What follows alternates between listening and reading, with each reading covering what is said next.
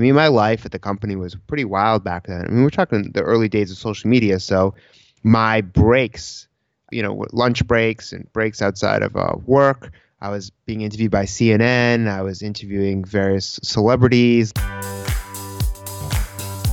You're listening to Financial Grown Up with me, certified financial planner Bobbi Rebell, author of How to Be a Financial Grown Up. And you know what? Being a grown up is really hard, especially when it comes to money. But it's okay. We're going to get there together. I'm going to bring you one money story from a financial grown up, one lesson, and then my take on how you can make it your own. We got this. Hey, financial grown-up friends. There is an expression out there that became very popular a while back. First, I believe it was first really mainstreamed on a show called Sex and the City. Then it was a book and then a movie.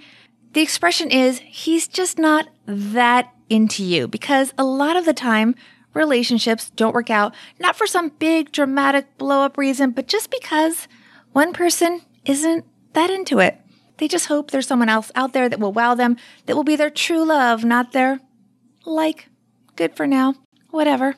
That can be true for jobs too. Follow me here, guys. For all the stereotypes about hating a job and wanting to go into your boss's office and dramatically scream, "I quit," the truth is, most jobs are okay. We like them. But sometimes you just know you're just not that into it. So then what? And that was the case with our guest today, Dan Schawbel. He's the author of Back to Human and the host of the podcast 5 Minutes with Dan Schawbel.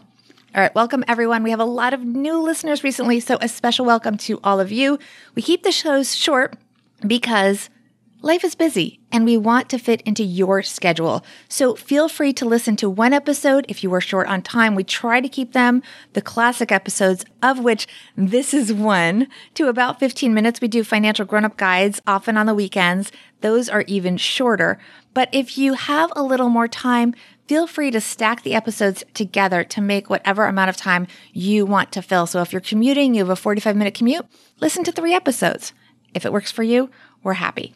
Now to our guest, Dan Schawbel, who I learned about through former Financial Grown-Up guest Stephanie O'Connell. She's actually been on the show a couple of times. We will link to her episode.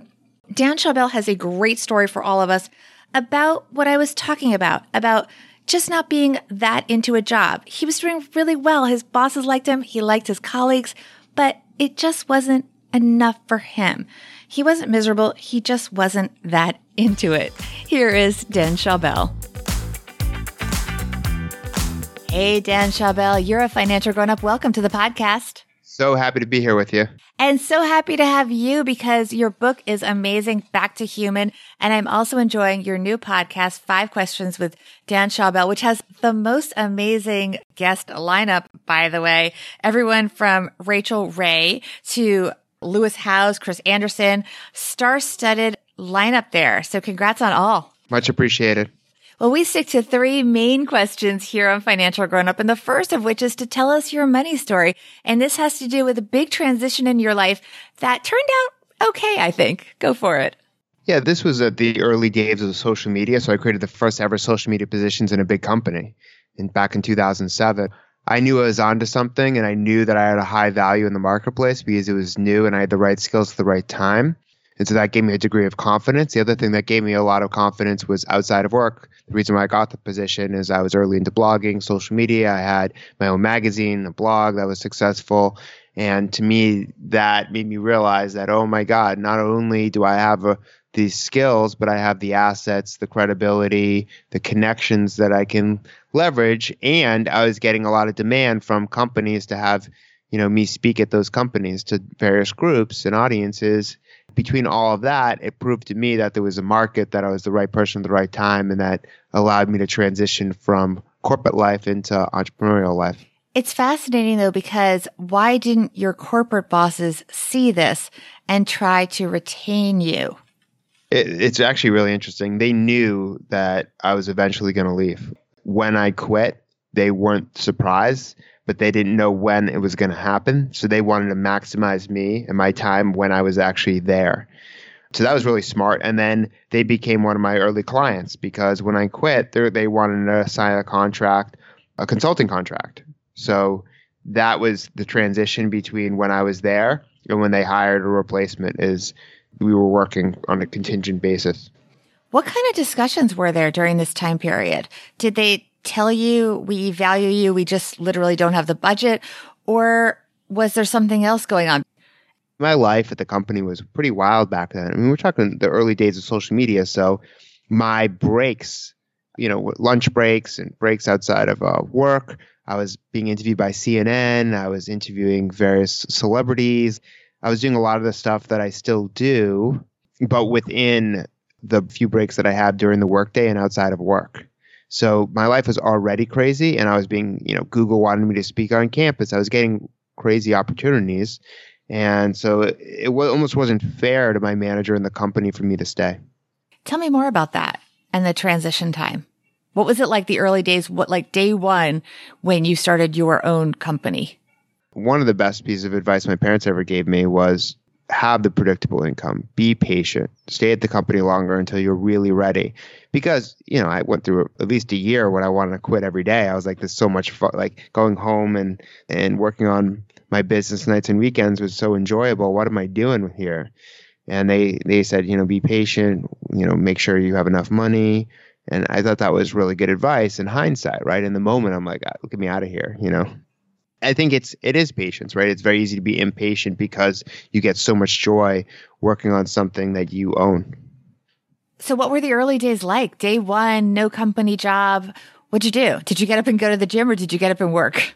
Honestly, I don't think anything changed really. I think it was the same. It was the same, or maybe a little bit more effort, but I was doing what I wanted to do. What is your lesson for our listeners? What's the takeaway from this? The takeaway is be patient if you're going to move from a corporate job into your own business. Don't rush it. Be smart about how, where, and when you're spending the money. Prioritize what's important to you.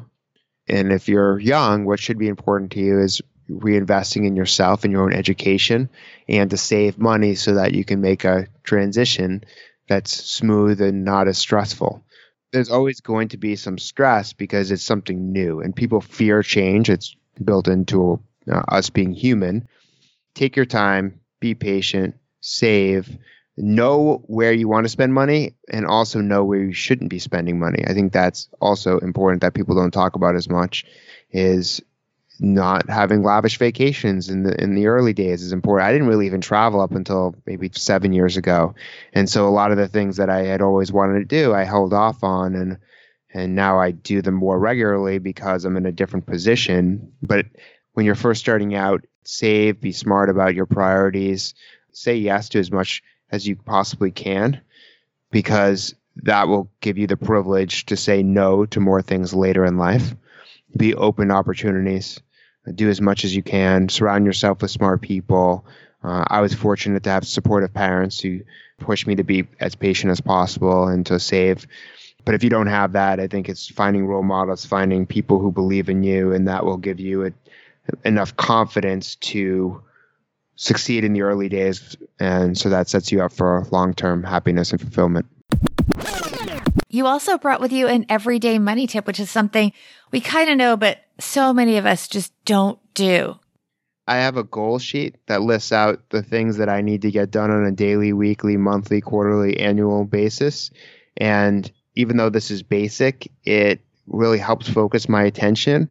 And there's a certain degree of satisfaction when you check something off, like you completed something, you've achieved something. I always feel better with that. What was on the top of your to-do list today? Top of my to-do list today was to take a break. Let's talk about your book, Back to Human. I really enjoyed this.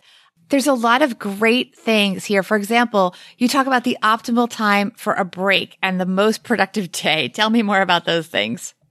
Yeah, the most productive day is Tuesday because Monday everyone's catching up on work.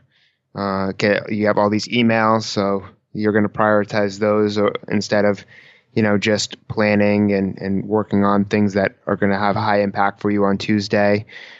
For every about 45 minutes you work, you should take a 15-minute break. Those 45 minutes, you need to really zone in and be focused.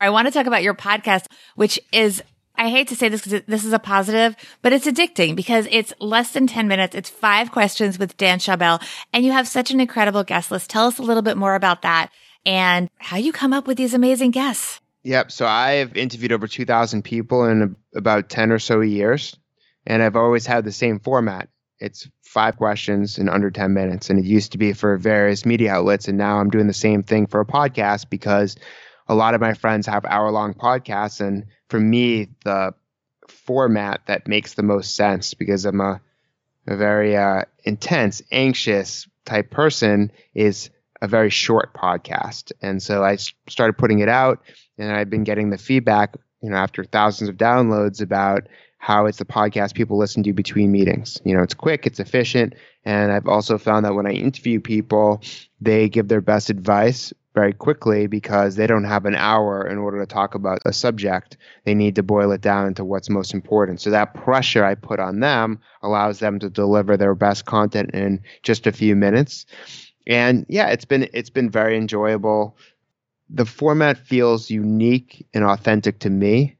And it took me a while to come up with that format, even though it was right in front of my face, because everyone's like, start a podcast. And I had back in 2013, and it wasn't the right format. I was trying to do too many things.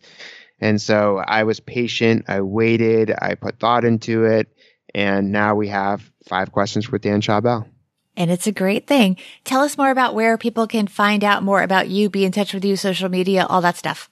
You can go to iTunes to see the podcast or listen to the podcast, or danschawbel.com to see the research, the articles, and all of my content, as well as the book Back to Human.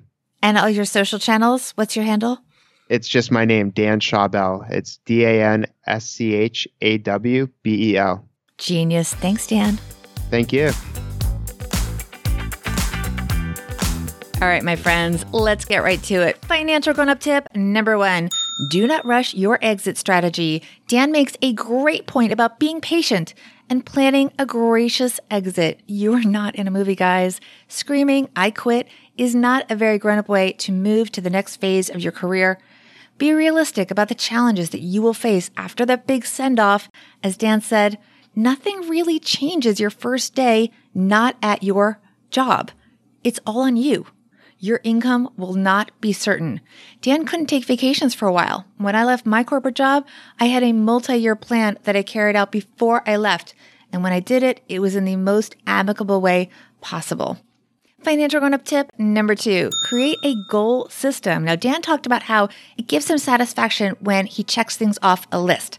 I do that before I go to bed at night, and it calms me down a lot too, to just know what I'm up for the next day. So find a system to organize the things that you need to get done in different time increments. I also have begun adopting systems, including, for example, Asana in recent months. No affiliation with the company, by the way, as my company has grown and I have to coordinate schedules and deadlines with my growing team.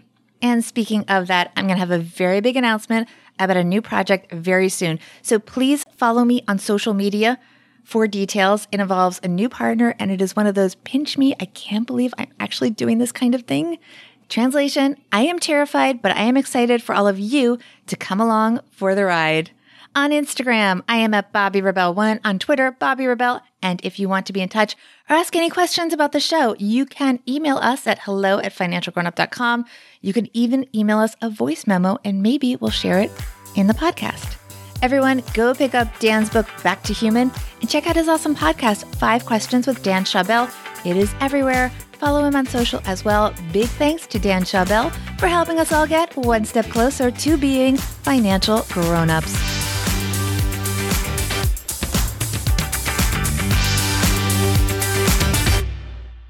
Financial Grown Up with Bobbi Rebell is edited and produced by Steve Stewart and is a BRK Media production.